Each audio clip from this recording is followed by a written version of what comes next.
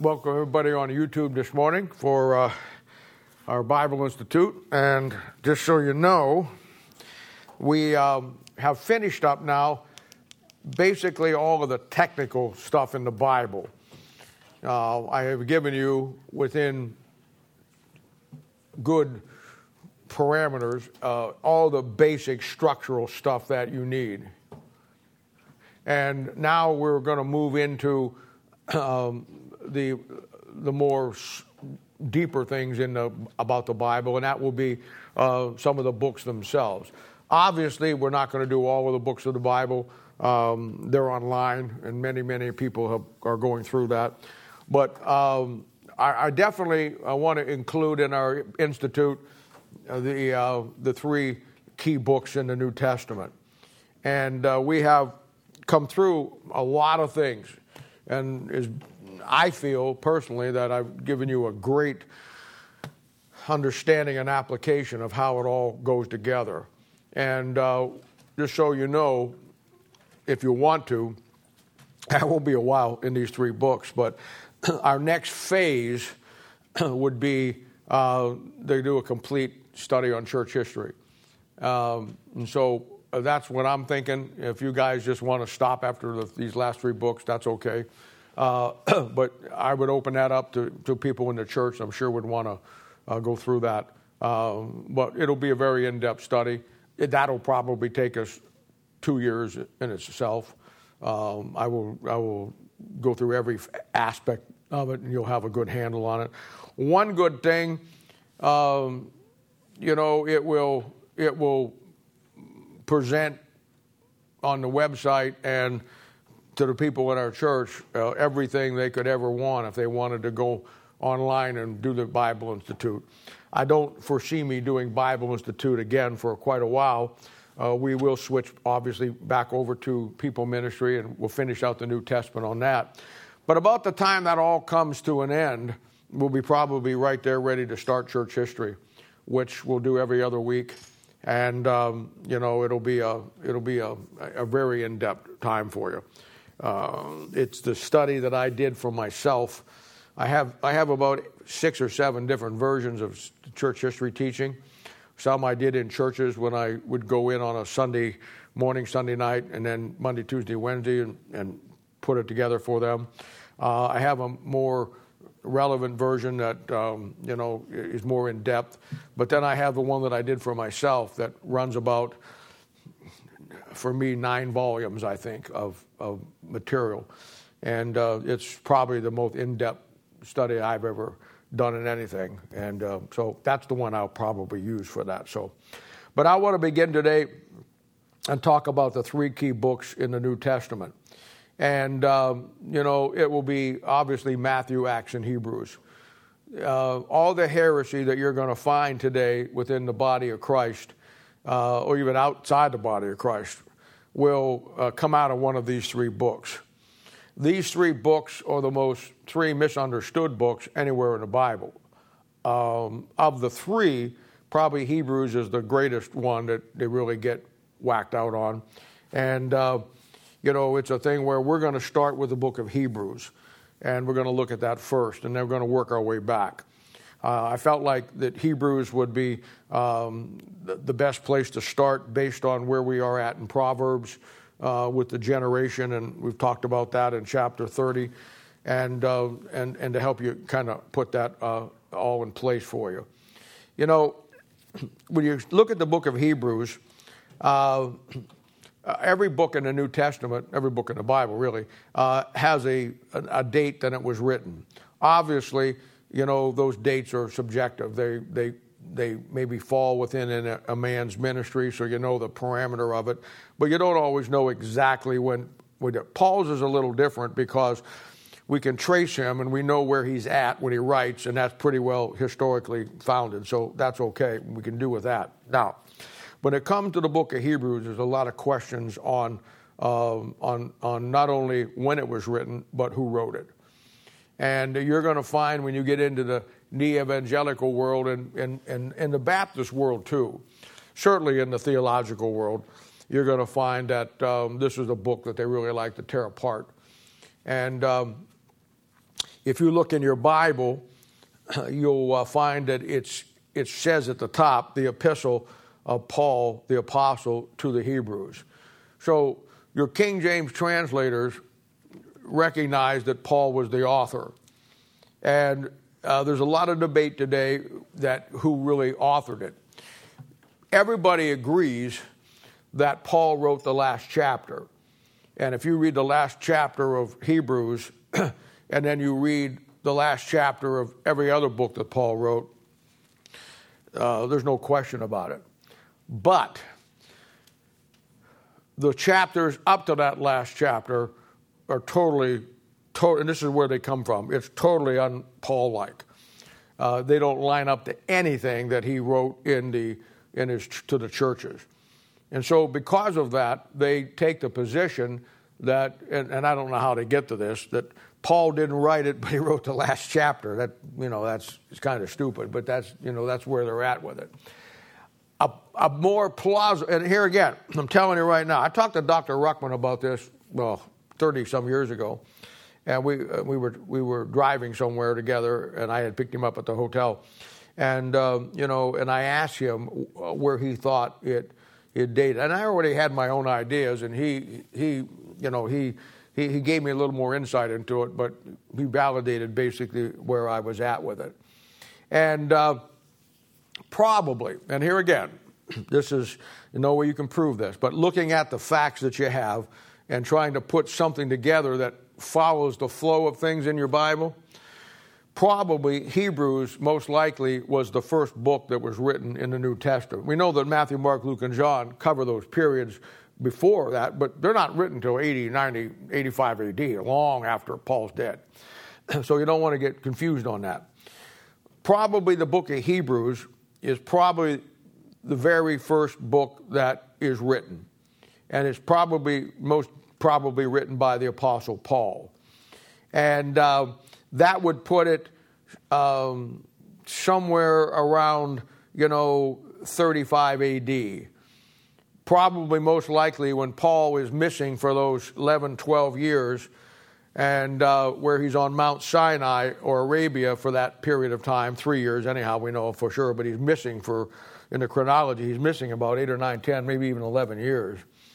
And, he's getting all the info from God on Mount Sinai where Moses got it. And he's now getting all the information about the church that he's going to open up to the world, the concept of grace in the New Testament church. And most likely now remember, Paul was very, very, very steeped in Jewish Old Testament. He was a member of the Sanhedrin. He was a Pharisee. He really, really, really had probably a greater depth of the Old Testament and God dealing with the Jew than most people of his day. He was taught by the best, as the book of Acts tells us so. And I think that what he probably did was, once he comes down from that, based on what he already knew, he wrote a book and titled it To the Hebrews, that in that book, when we look at it here, what he does, and this is the weight that falls on me, that this is probably what he does, because what he does in the book that everybody misses, chapter by chapter, or sometimes segments of chapters, he goes through and he compares everything from the Old Testament and shows you how that everything in the New Testament is now better. Who would be a better to do that than the Apostle Paul? He's steeped in the Old Testament. He knows it religiously, but he just got the revelation from God about the Gentiles in the church. So it would stand plausible that the first book that he would write, because from the last chapter he wrote it, that first thing he would do is write a book of comparison based on what he had known and based on what God gave him, because he goes through every aspect of the Old Testament way they did things and the New Testament way that they're now going to do things. And the key word for the the key word is the word better. And you find it over and over and over again through the whole thing. And so I would say that there's a key verse that's a kind of a strange verse in Acts chapter 9, verse 15. And God himself said this about Paul. And I found this one night years ago, and I thought to myself, boy, that doesn't add weight to the evidence that he wrote it and why he wrote it. This is one of the little things that are tucked away. And, you know, Paul got saved. He's blind. He stumbles into a guy's house, and the Lord comes to the guy, and he says that he tells him that Paul was a chosen vessel to him, and he's going to reveal Christ or bear Christ in three ways. And in Acts 9:15, here's the three ways that he does it. He says, to the Gentiles, to the kings, and to the children of Israel. Now,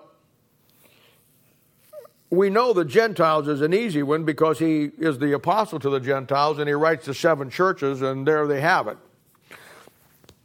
The kings is easy because from Acts chapter 21 on to the end of the book, he does that. He goes to Rome. He's before Festus, Felix, even Caesar. He does all of that, King Agrippa.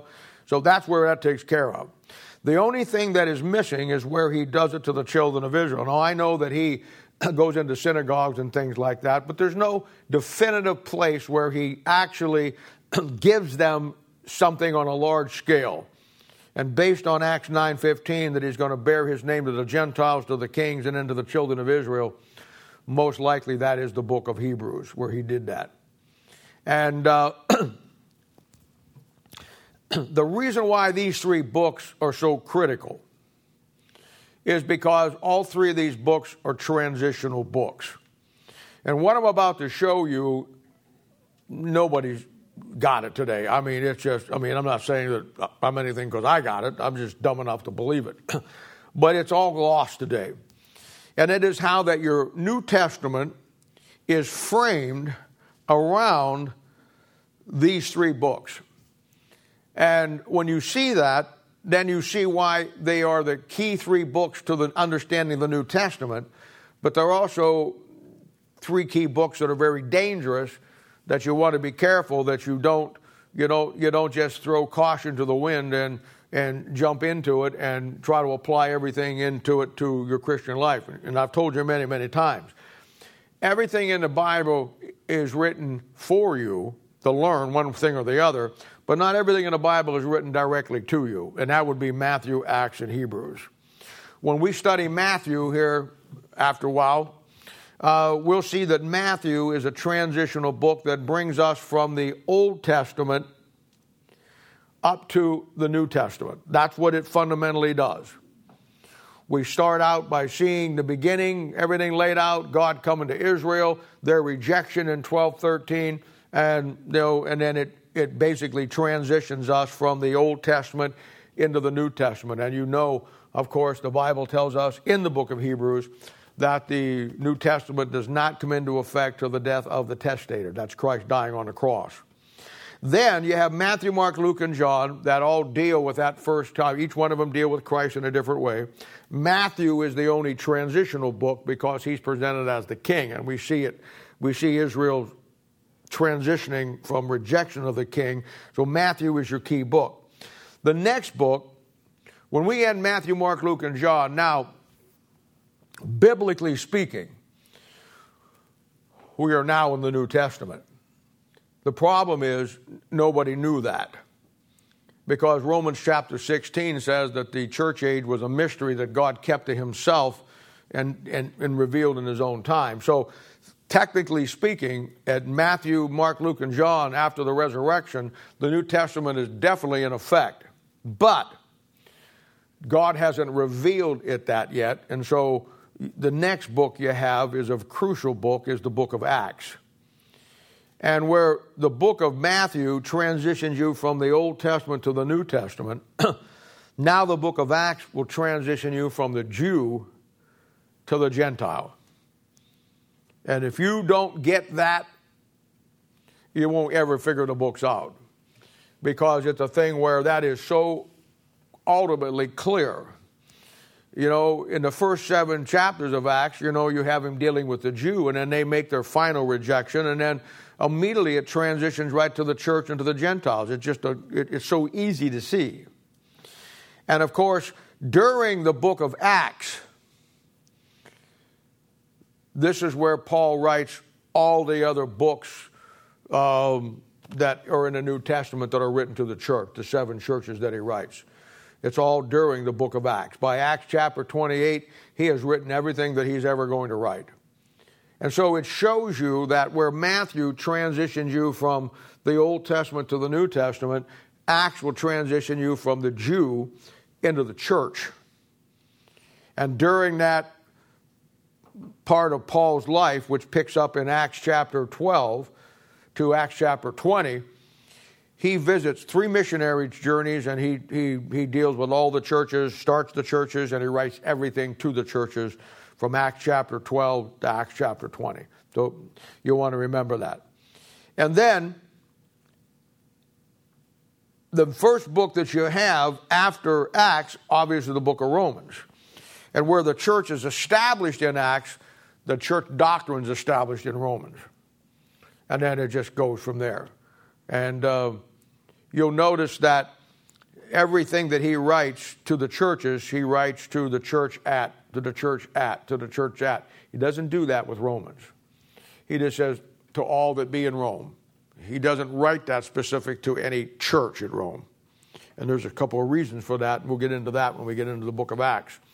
So then we have Paul writes all that he writes, and then after Paul's writings, then we have the book of Hebrews, our third transitional book. And where Matthew transitions you from the Old Testament to the New Testament, Acts transitions you from the Jew to the church, Gentile.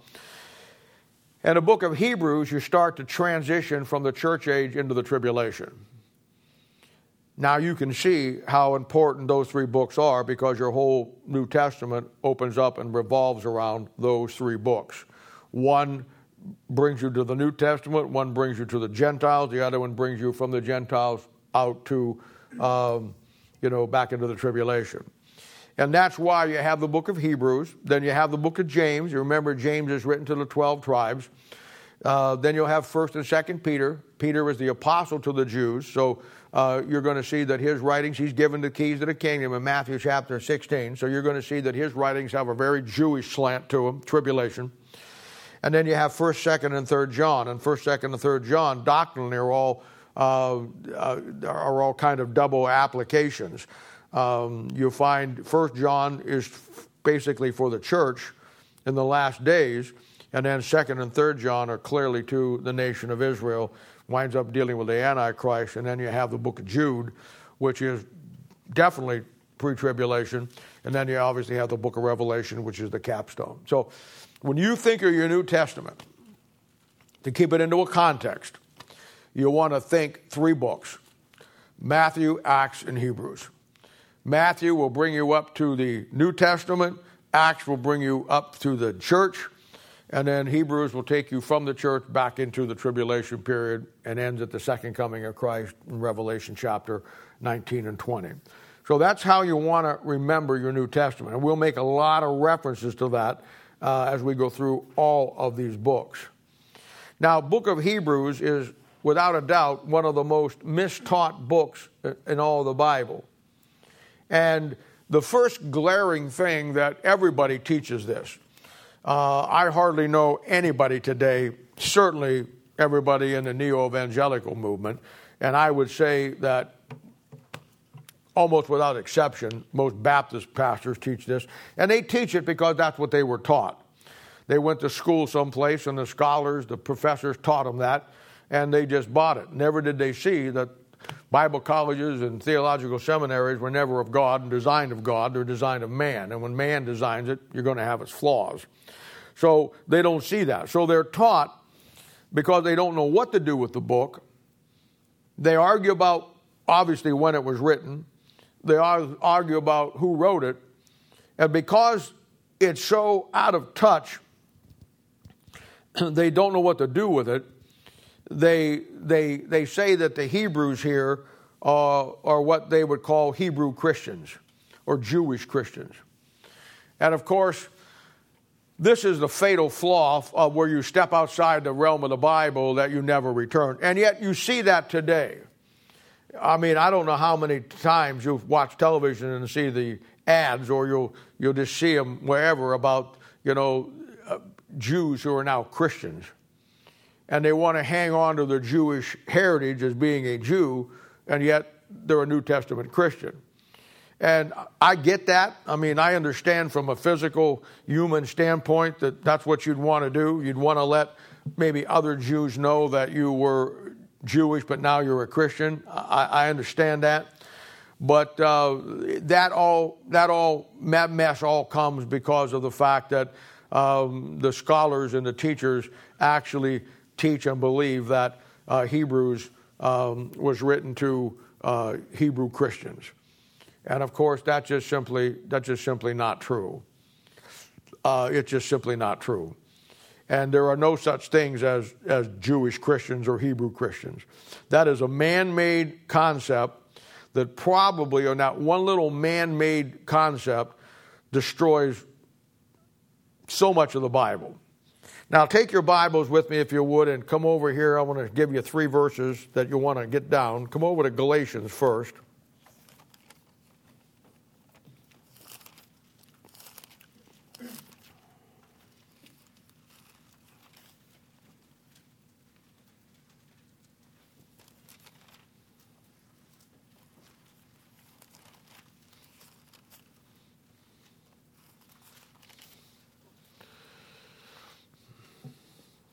Look at verse 26. Now, you want to mark these verses, and you need to put them up by, whenever you put your notes in the book of Hebrews, you want to address up by the titles where I have mine, the Epistle to the Hebrews, and then you want to put a little note, something in reference, not Hebrew Christians or Jewish Christians, and then you want to put these 3 verses. And 26 says, For ye are all the children of God by faith in Christ Jesus. For as many of you as have been baptized into Christ have put on Christ. Now that baptism there is not water baptism. That's the baptisms of Romans chapter 6 and Ephesians, the spiritual baptism that puts you into the body of Christ. Now look what he says. Because of verse 26 and 27, there is neither Jew nor Greek, Greek representing the Gentiles. There is neither Jew nor Greek, there is neither bond or free, there is neither male nor female, for you're all one in Christ Jesus. Now that verse clearly tells you that once you become a Christian, you're no longer a Jew, nor you're no longer a Gentile. You're now a new creature in Christ Jesus, and the name that was ascribed to us back in Acts was the word Christian. And the word Christian means little Christ, or Christ-like. So that verse clearly shows you that there can be no such thing as a Jewish Christian or a Hebrew Christian, because once you're in the body, there's neither Jew nor Gentile. Now another one is over here in Colossians 3, and these all basically say the same thing, but I want you to have them.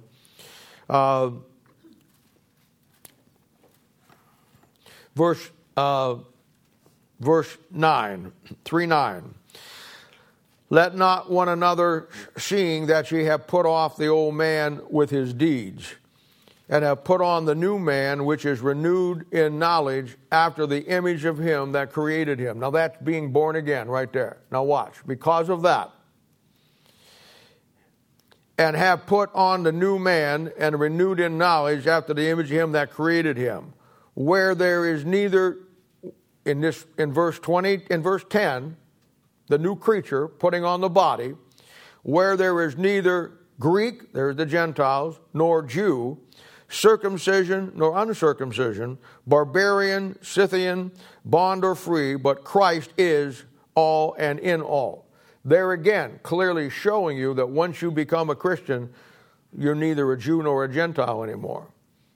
And the idea that these were Jewish Christians is totally the most non-biblical and probably one of the most misleading things that the guys put out. Now, another one is 1 Corinthians 12.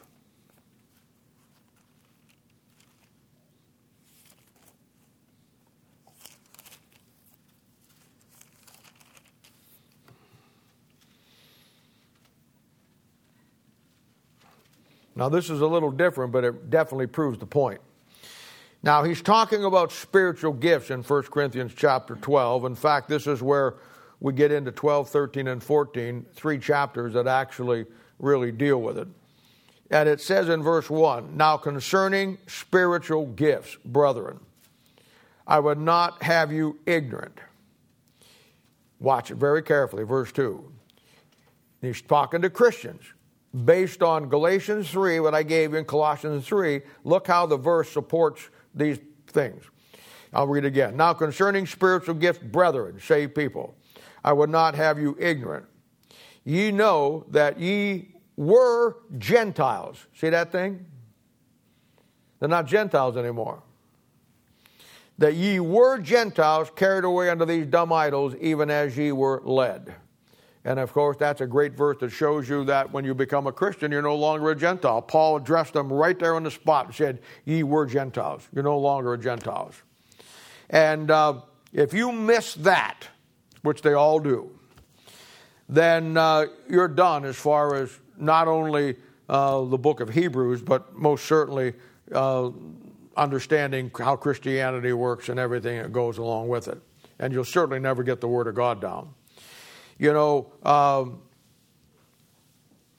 when you get into all of these books, Matthew, Acts, and Hebrews, you're going to find that you're going to come across verses that are impossible to put into the church age. But everybody tries to clip off the ends, shore them up a little bit, and slip them in. That's where you get heresy. And the answer to those verses is to understand, and we're going to see a bunch of them in Hebrews. Hebrews has got more of them than anybody. Well, Matthew too, but Hebrews probably trumps Matthew.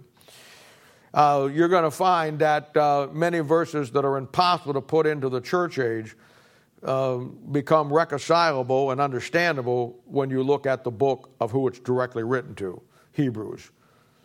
And I would say, this is my own thought, this is me.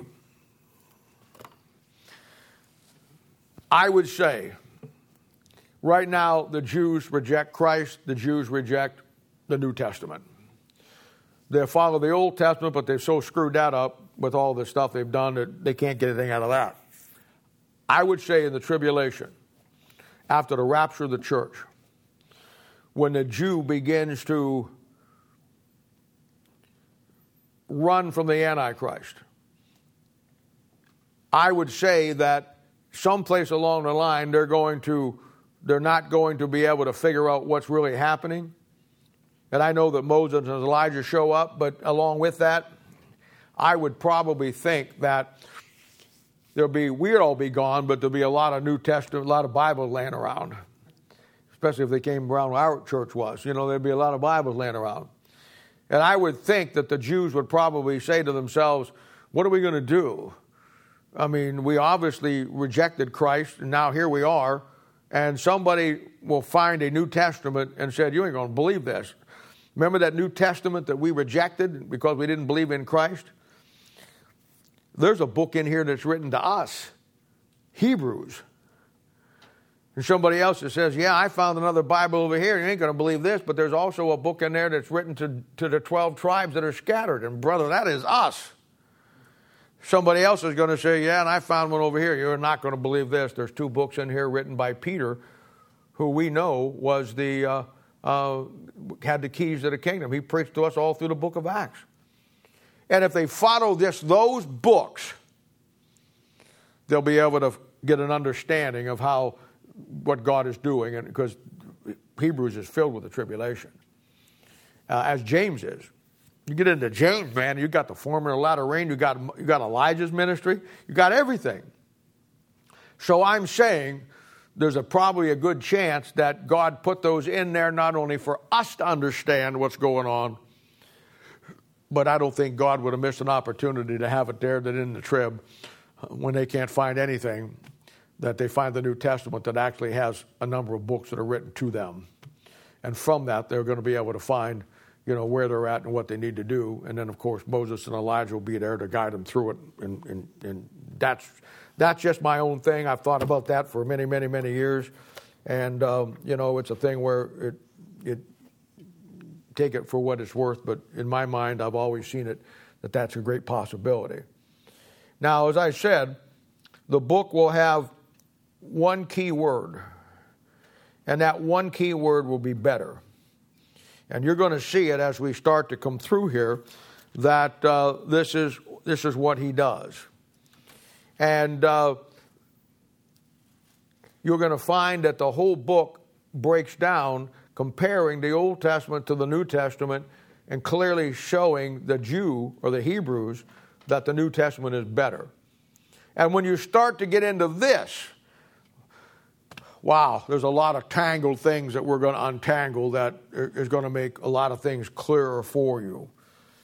And, the outline will be the key to the book. And we will break the outline down as we kind of go through it. And I'll do it, as we go through section by section. And that way you don't have to try to get it all at one time. But if you're in your notes, you want to put everything that's in the section 1, whatever chapters that may be, and then you want to have another section for the second aspect of it. It'll be a different subject that's better, and we'll just follow that through all the way through, and we'll go from there. So let's begin here in chapter 1. Now that any questions about that so far? That I've said anything? Okay. Well, it's nice to know that I'm making sense. Okay, let's start at Hebrews chapter 1 here. And the book of Hebrews is going to have 13 chapters in it. It's going to have 6,913 words, and it's going to have 303 verses. Can't read my own writing here. And it's, like I said, it's probably the earliest book that's written in the Bible. I'd say it's probably written around Acts chapter 10 or 11, someplace in there. Certainly before Paul probably gets back from his missing in action and shows up at Antioch. So it starts out by saying this. First of all, chapter 1 and chapter 2 are going to deal with the aspect that Christ is better than the angels. And this is the first association that he deals with. And again, he goes right and starts with Christ. Now, as we come down through here, I'm going to point out a lot of things where a lot of the heresy comes from, and show you how it gets into it from there. It says, God who at sundry times, sundry is different. Divers is also different, or multied. Manners spake in times past unto the fathers by the prophets. Now that'll be the Old Testament. Hath in these last days spoken unto us by his Son, whom he hath appointed heir of all things, by whom he made the worlds. Now, here's your first little glitch that most guys, when they read this, they take the last days and they try to make that the last days that we are living in. And we try to make it, that we're living in the last days, which fundamentally is true, but that's not the context here. The last days here, keeping in mind that he's writing to the book of Hebrews, the last days here will be the last days of the tribulation period. Remember, he says, except those days be shortened, over there in Matthew 25 and 24. These last days here, within the context, will be the tribulation period and the Hebrews in the last days. And if you look at it, taking it into context, it jumps right over the church age. verse 1 says that he did it by the prophets.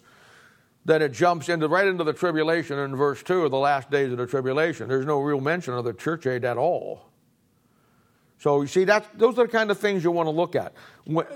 Every book of the Bible is important that you do this, but I can't underscore it enough with the book of Hebrews, that you have to run everything back to that context of who it's written to. If you don't, then you're going to be dangerously on thin ice trying to make this something into the church age that is going to trip you up. Now, having said that, you could make an inspirational application based on the Bible that the last days here, if you're going to make an inspirational application to it, wouldn't be the days that we're living in right now, but would be fundamentally, remember now, one day with the Lord is 1,000 years, and 1,000 years is one day. And it got kind of a double application because in the Old Testament, verse 1, he did speak to the prophets, but in the last days, that would be the last 2,000 years, which we know as the church age. Each one of those 1,000-year periods is likened to a day in the Bible. Genesis chapter 1 and over there in Peter. So it could be in an inspirational application that in the Old Testament God did it through the prophets, but in the New Testament, the church age, the last days, those last 2,000 years before the Lord comes back, and that's how long the church age lasts, 2,000 years, each 1,000-year period a day, then, he is doing things by his Son. So you want to look at that as a secondary application, not as the primary application. The primary application will be in the context to the Hebrews, them going through the tribulation period, the last days of it, which would be the last part of the last 3.5 years. Now, the other thing I want you to see, and this is a great key, and boy, this is glossed over, is the last part of verse 3, where he says, whom he hath appointed heir of all things, by whom also he made the worlds. And I want you to notice that it's plural there. He's not just talking about our world, the earth, other worlds that he created. And that is one of the most silent, little, powerful things that you're ever going to find. And if you notice over here, quickly jumping over to chapter 11 of Hebrews.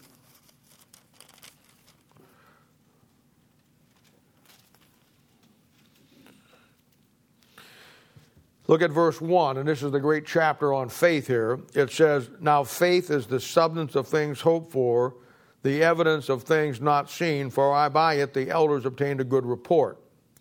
Through faith, we understand that the worlds were framed by the Word of God. So there again, only two places in the Bible where the world is not singular, it's plural.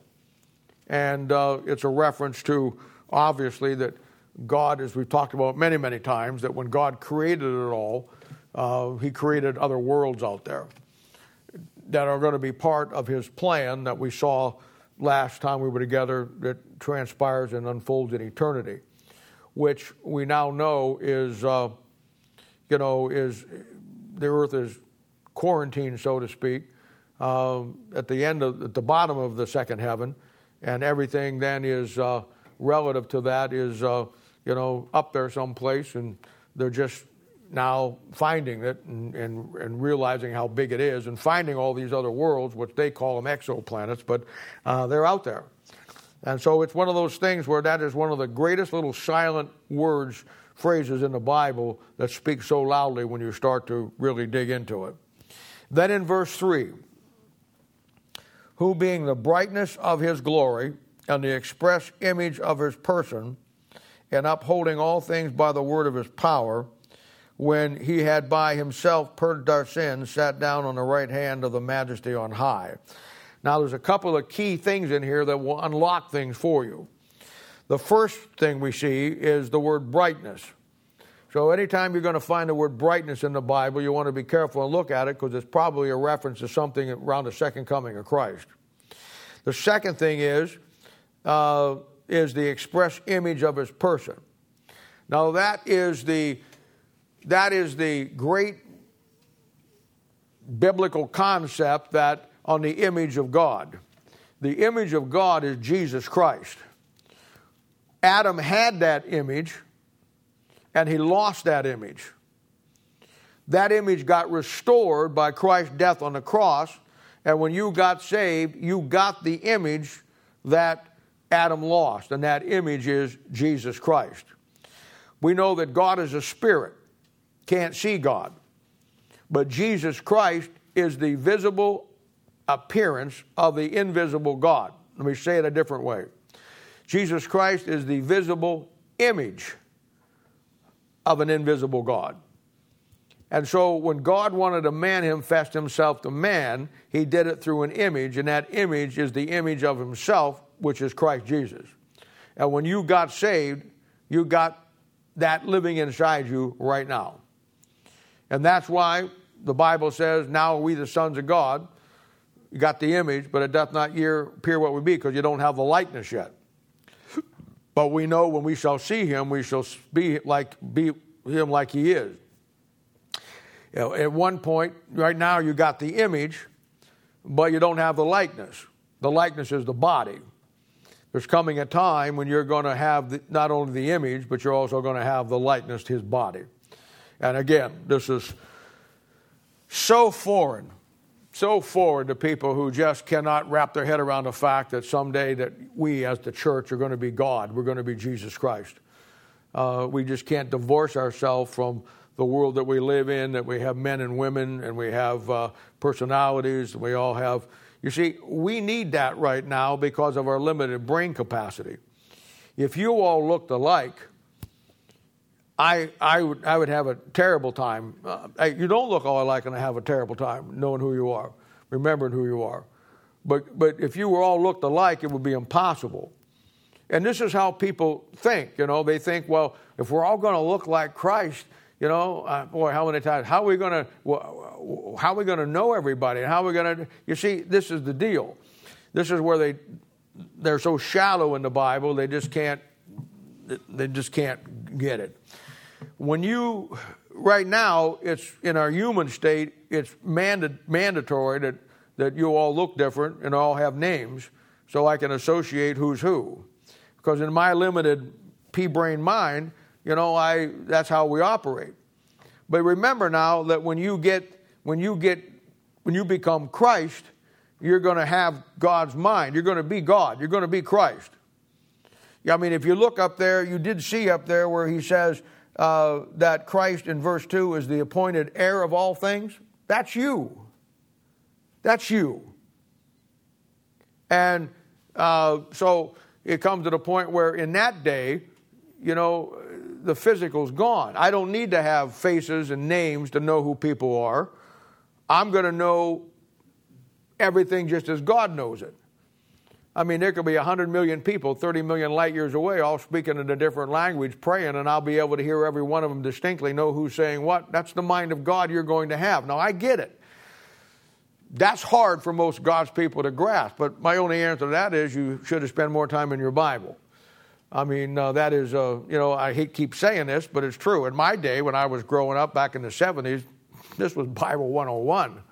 I mean, everybody knew this. And it's a thing where, you know, this is how far we've come. And so we know now that the image of God is Christ.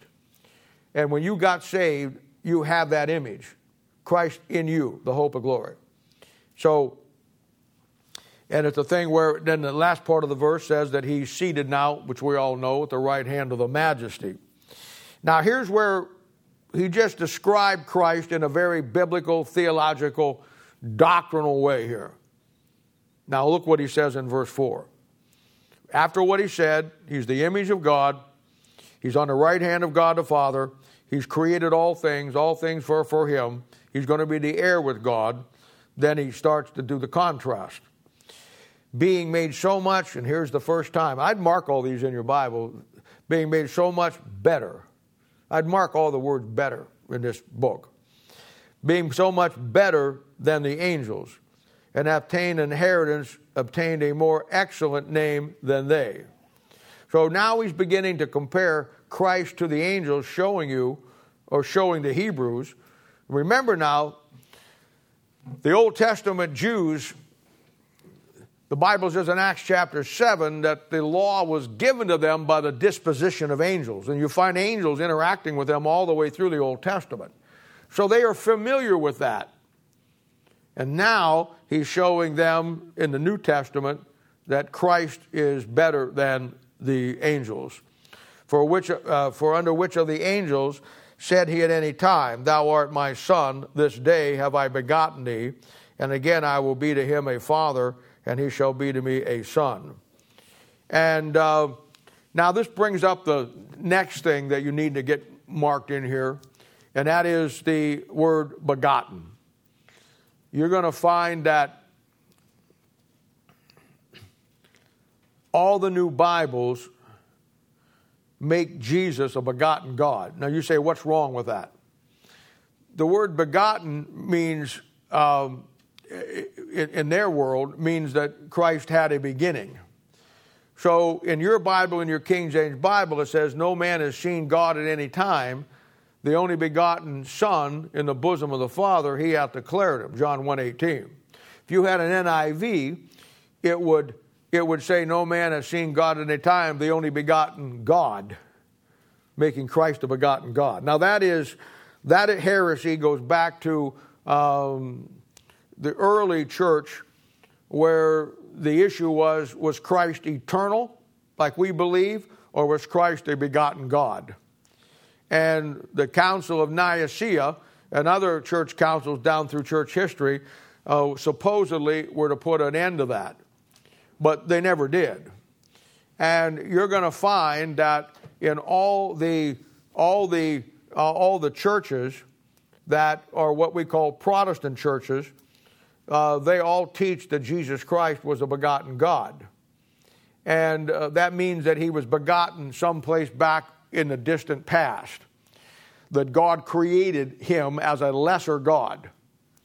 And the Jehovah's Witnesses teach that. The Mormons teach that. Anybody that has an NIV is propagating that heresy. And that heresy was supposed to have been condemned at the Council of Nicaea in 325 AD, but evidently it was not.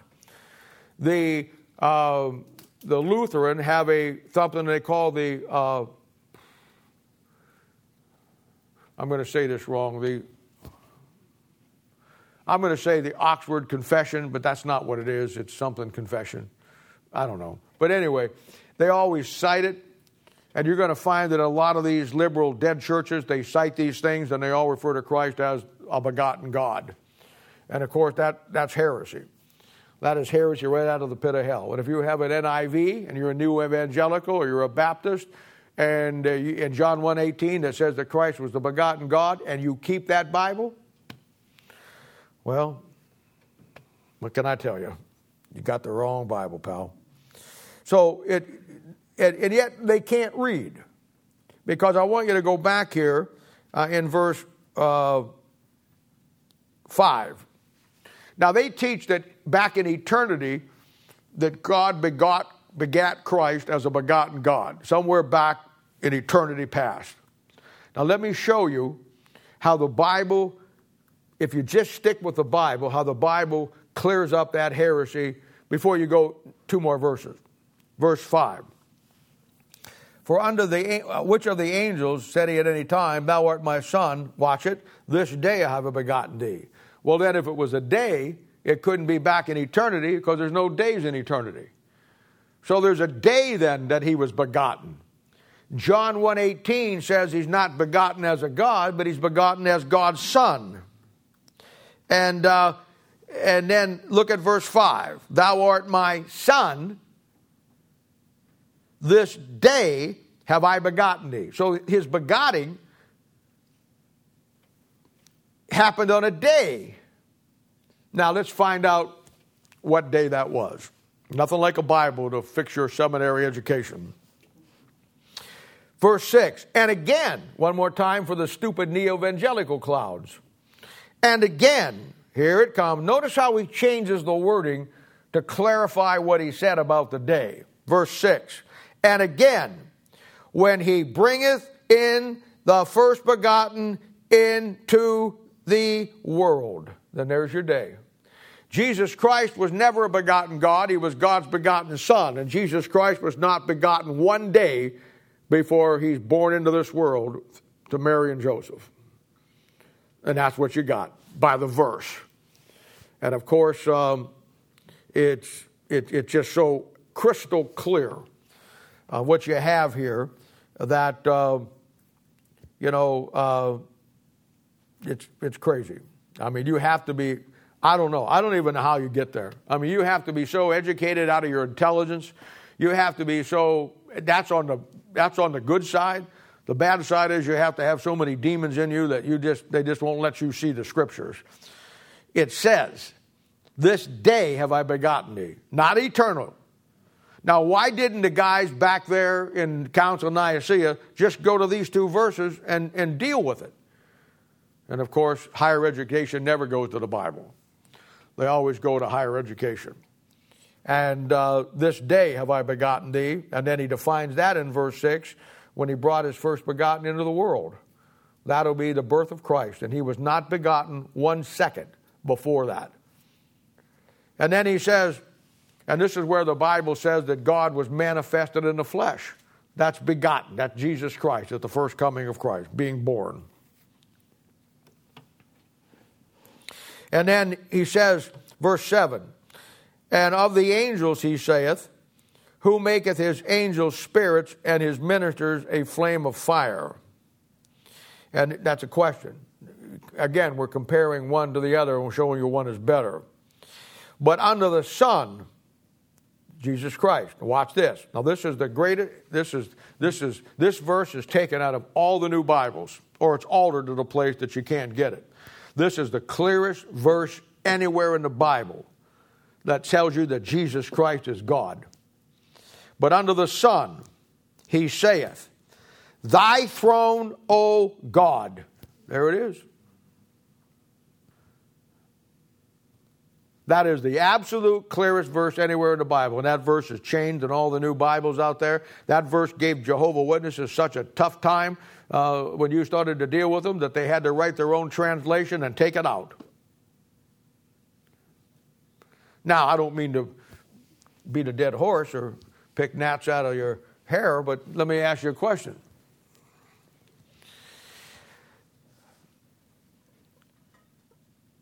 In verse 2 it says that, in verse 3, that Christ is the express image of God's person. And you have that image inside you that makes you Christ. So if you have the image of Christ that makes you Christ, and now you find out in verse 8 that Christ is God, there you are. You're God. It just doesn't appear yet because you're still stuck in this encasement of flesh. But the image you got in you is Christ, and that's God. And someday you're going to get the very image, a very likeness that Christ had, the likeness of God, an image now, and you're going to be God in the full sense of the word. Because if Romans chapter 8 says, if you look up here again, it says, verse 2, about Christ, whom he hath appointed heir of all things. Well, Romans chapter 8 says you and I are going to be a joint heir with him. So if you're going to be a joint heir, how in the world are you going to be a joint heir with Christ if you're not Christ? And if Christ is God, how are you going to be a joint heir if you ain't Christ and God too? You see how fundamentally stupid the position becomes with people because they don't get into the Bible? And somebody says, well, that troubles me. Well, sure it would trouble you. I mean, you never want anybody to Christ. You don't go to church. You don't do anything for God. You sit around and do absolutely nothing. You don't care about anything with God. You don't do anything for the Lord. Why could you grasp something this deep? I mean, you're still working on the 4 spiritual laws. Are you kidding me? And it's a thing where this is where you get into the Bible. But verse 8, you mark it in your Bible there, is the greatest verse in the Bible that says that Christ is God. But unto the Son he saith, thy throne, O God, is forever and ever. A scepter of righteousness is a scepter of thy kingdom. Verse 9, Thou hast loved righteousness and hath hated iniquity. Therefore God, even thy God, hath anointed thee with the oil and the gladness above thy fellows. And of course the oil there would be the Holy Spirit of God. And thou, Lord, in the beginning hast laid the foundations of the earth, and the heavens are the works thereof, works of thine hands. They shall perish, but thou remainest, and they all shall wax old as a garment, and as a vesture thou shalt fold them up, and they shall be changed, and thou art the same, and thy years shall not fail. Now what I just read to you seems like nothing. I get it. It seems like just a poetic style of saying everything in a nice way. What you have here, if you take the time to lay it out, and you believe that every word in the Bible is there for a reason, what you have right here is one of the greatest opening keys to the universe, second heaven, and everything that God is. Now, the key I want you to look at are two things. Verse 11, a garment. And then verse 12, a vesture. And God changing that vesture, folding it up. Now, come on back to John chapter 19. I want to show you something.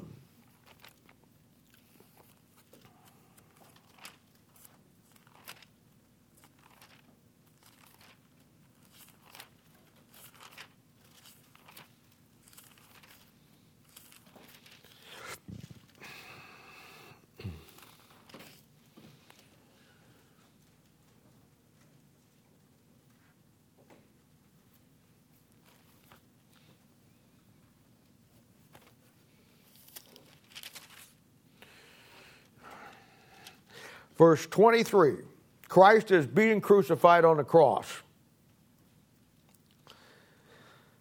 Verse 23,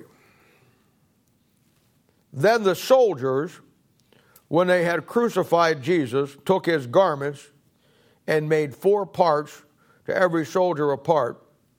Now they basically do what soldiers always do. In World War II, World War I, Vietnam, I mean, when you shot an enemy and there was a lot of them laying around, the first thing you did was go through their pockets to find out what they had. You know, money, whatever, pictures, whatever. That's an old trait of soldiers. They take the spoil of the people that they kill or capture, and they you know, and here, when they get his, they took his garments.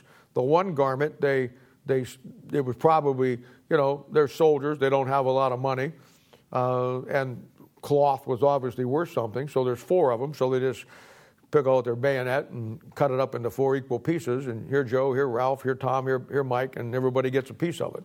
But, and also his coat. Now here it comes. Now why is this important? Who cares? I mean, I get it, cut it in 4 parts, I get it. North, south, east, and west, I get it. But now the coat was without seam, woven from top throughout. Now what on God's green earth has that got to do with anything? Why do I need to know that? Is that going to be the verse I quote to myself in the morning when I get up? I mean, when you call me on the phone and you have a tough time in life, am I going to say, okay, here's the verse for you. Now the coat was without seam, woven from top to throughout. Thanks, Brother Bob, that's what I needed. Is that going to help you any? You ever ask yourself why things like that are put in your Bible? Now, I know what the answer, standard answer is from you neo-evangelical demon-possessed guys out there. You think that it's, just part of the story. And I guess, what? God just put that in as filler? See, to me, everything in the Bible is for a reason. Now, why is it that he makes a distinction between the 2 parts of his clothes? The one they rip up into 4 parts. The other has no seam. And the Bible takes the time to tell you even the way it was designed. And the way it's designed is the fact that it's like a poncho. It's got a hole in the top for his head. and then it's a one piece that drips down over his body like a cape that completely, and if you were standing there watching somebody wear it, their head would be out the top, but the garment then would come down and drape down over their bodies, kind of like in the shape of a pyramid coming from the head over the shoulders and then down through that. And what you have there, and in Hebrews is talking about that God is going to fold up the second heaven like somebody folds up a vesture and a garment and puts it away. And in John chapter 19, you have that takes the time to tell you that they parted the one in 4 pieces, but the one that was without seam, that was shaped just like our second heaven. I mean, come on. Job chapter 26 verse 7 says at the top of the second heaven, there's a hole. And you know who sits at the top of that? The head of God, or head of Christ, God. So there's the head. Then the Bible tells us, that, in Isaiah chapter 40 verse 32, that the heaven is thy throne, the earth is thy footstool. So if we have a second heaven like this garment that has a hole in the top with the head of God at the top, and then God fills the expanse of that, and now you're told that his feet are at the bottom, now you understand what this garment's a picture of. This garment's a picture of the second heaven. The head of Christ, God, is at the top. His feet are at the bottom, and this second heaven is like a garment filled with the presence of God. And what you have here, going back to Hebrews chapter 11,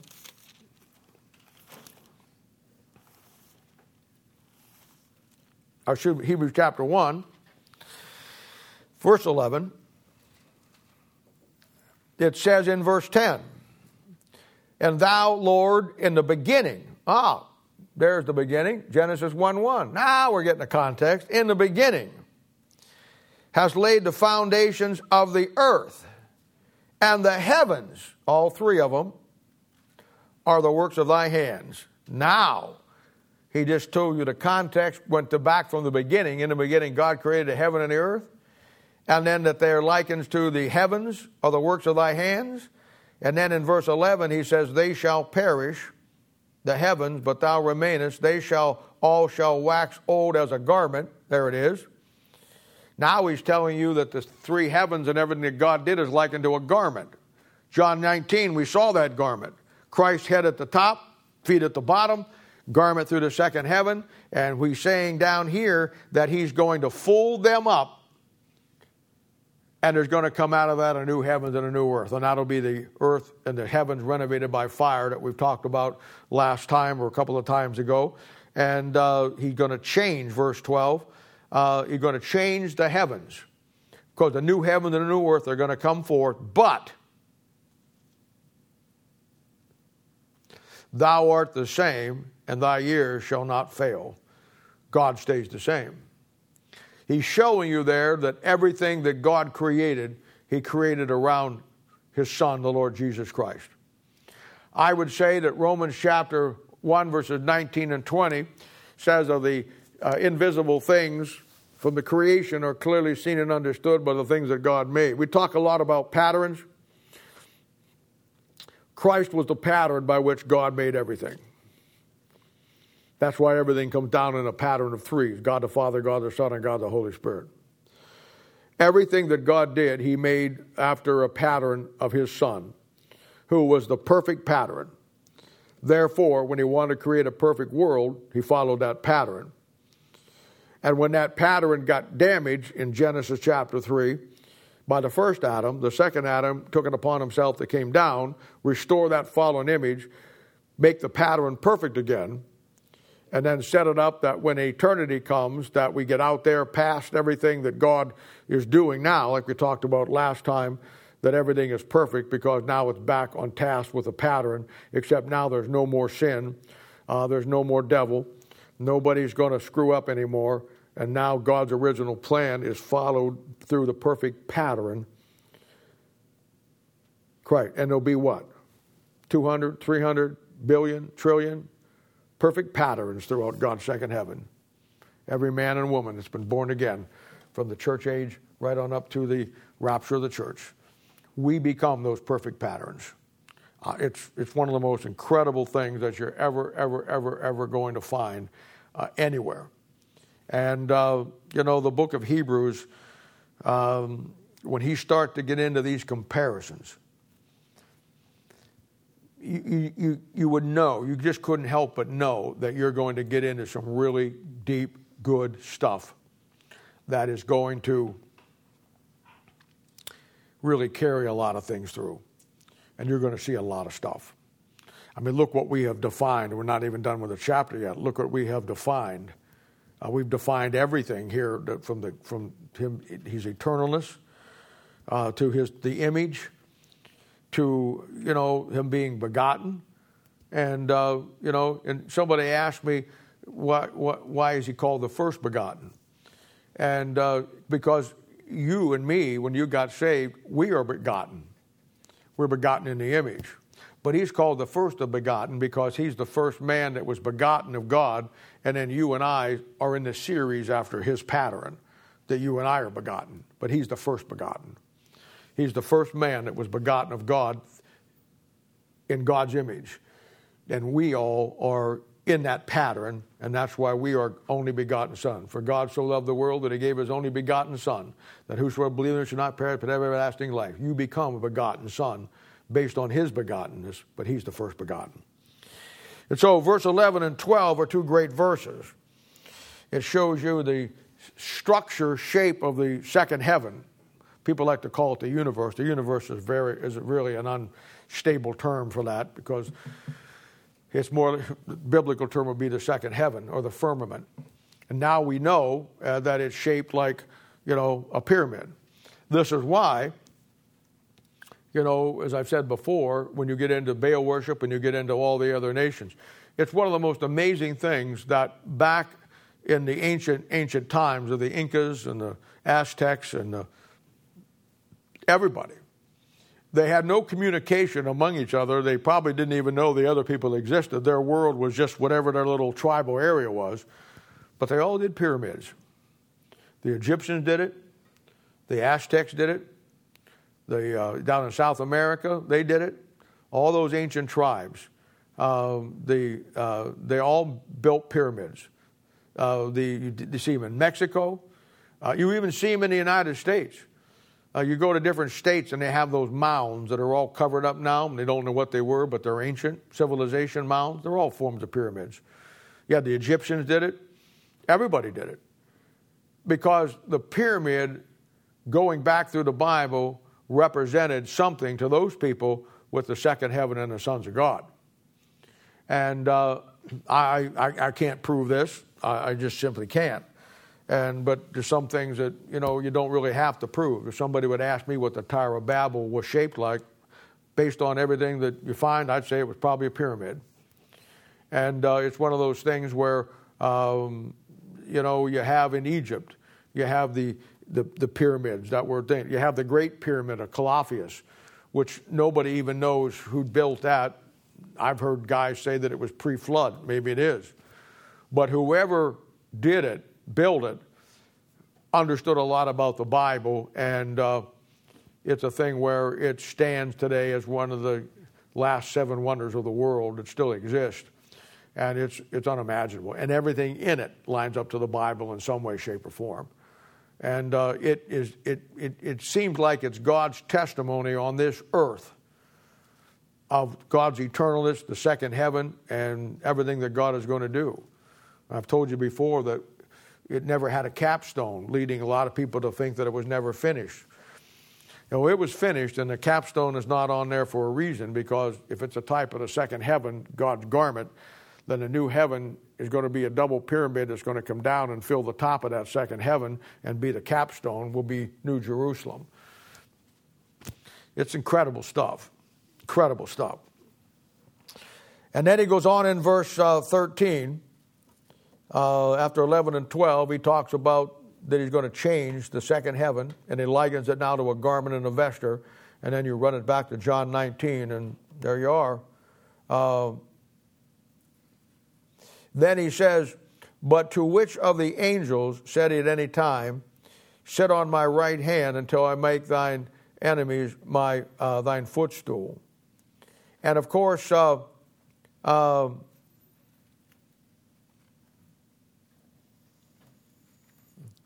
going to find that that's an Old Testament reference. And again, the reference to the second coming of Christ.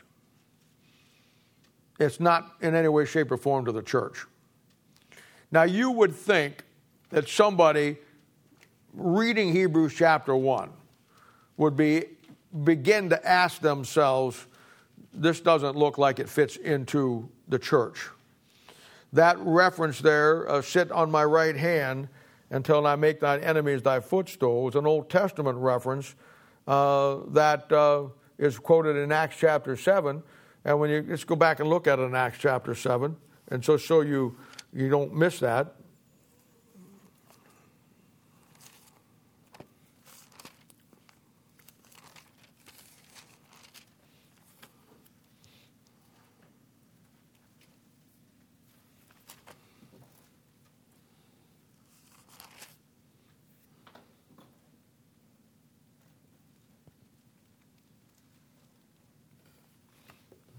Hang on a minute here.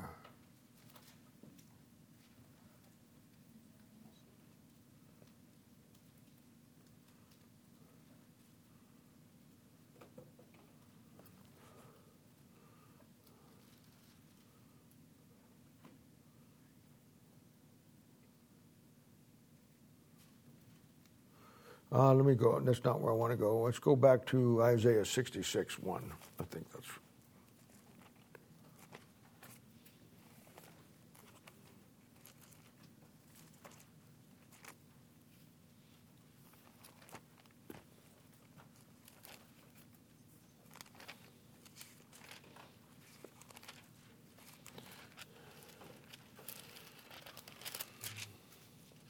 Yeah. 66:1. Thus saith the Lord, the heaven is my throne, and the earth is my footstool. Where is the house that ye built unto me, and where is the place of my rest? Now that has nothing to do with a Christian. Not a thing to do with a Christian. That has to do with the nation of Israel and God getting a house built to him in the millennium, where is his place of rest. And look at the context of this. 66:22, for as the new heavens and the new earth which I will make shall remain before me, so shall your seed and your name be remained. It's the nation of Israel. So the first thing I would find when I'm coming through there, that he keeps talking about this, and it has to do with the nation of Israel. Never has to do with the church. It always deals with the second coming. Now, if that was not enough, he says in verse 13, but to which of the angels said he at any time, sit on my right hand and took my enemies thy footstool? And again, we're talking about Christ being better than the angels. If that wasn't enough that it drew my attention that this isn't about the church, look at verse 14. Are they not all ministering spirits, the angels, sent forth to minister for them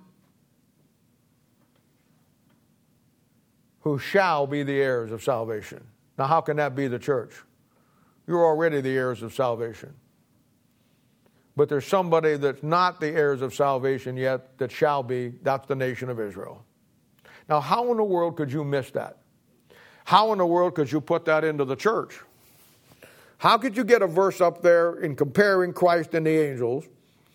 And Acts chapter 7, and that was the verse where I was going to take you, Acts chapter 7, verse 53, it says that the law was given to Israel by the disposition of angels. And that was the reference I had there, verse 14, for they're all ministering spirits. And there again, he gives you a verse that deals with Israel at the second coming, footstool. And then he tells you that the angels are for ministering spirits. Acts chapter 7 tells you that that's to the nation of Israel. And then he says that they were sent forth to minister for them, Old Testament Israel, who shall be the heirs. They haven't got their kingdom yet. You have. You were born into it, kingdom of God. They won't get theirs till God makes Christ's enemies his footstool. Second coming of Christ. So you begin to see how this is absolutely, I don't know how somebody would just, unless you're just put on snowshoes and just trample through the pages of this book and just override the verses that are so absolutely clearly from the very title, understanding that in Christ Jesus there's neither Jew nor Gentile. And it's a thing where once you see that and understand that, then you begin to see how that everything in here in its direct context will be to the nation of Israel. And Paul most likely wrote this book early on once he understood the body mystery. It probably compelled him to write the book of Hebrews to show the Jews the difference between the Old Testament and the New Testament, that they could clearly see the difference. And in doing so, get them up to chapter 11 and 12, 8, 9, and 10, 11, that shows you that there's also a better sacrifice. And that sacrifice was Christ dying on the cross. It's so clear. And I think there's no question that the last chapter of every book that Paul writes is his signature. There's a style to it. Every book that he writes, there's a style to it. And I think that when he wrote the book of Hebrews, probably early on, he wasn't writing to the church directly. He was writing to the Hebrews because we all know that the nation of Israel was his burden. And God told us that he was going to bear Christ's name to three people groups: the Gentiles, the kings, the children of Israel. And probably he wrote this directly showing the nation of Israel, his people, how that the New Testament that now that God has revealed to him, the church age, is so much better than what they had in the Old Testament to try to show them Christ. And then the last chapter, he puts his signature on it. And now he clearly knows that he wrote it. And the question that everybody's mind is, why did he write it the way that he did? And the only plausible explanation is the one that I just gave you. Once you investigate a little bit and find out that he had some things that he wanted to, accomplish and he wanted to do. So, this is why when you get into the book of Hebrews, as everything we do in the Bible, we will always simply follow the Bible. Scholarship means nothing to us, less than nothing to us. Higher education means even less than scholarship does. It doesn't matter what a pastor was taught and trained wherever he went to school and what the great minds taught him. We have one greater that teaches us, and that's the Holy Spirit of God. And that's the one we stay with. We just do what Paul says we're supposed to do. We take the things that Paul started to teach, book of Hebrews, which we have heard of many witnesses, Paul said, and then we commit those to faithful men. What I'm giving you here has a pattern and a track record going down through the history of the church of men teaching it. It's only been in the last 40 years, maybe, that all this in central mainline Christianity has fallen apart. And the Baptists are gone now, and the neo-evangelical crowd is on, and with that, the Bible's gone, Holy Spirit's gone, and now it's all a big mess, and there's no truth anywhere. We are definitely in the book of Judges where there's no king in Israel, and every man doing what's right in his own eyes. So, well, we'll hold up there with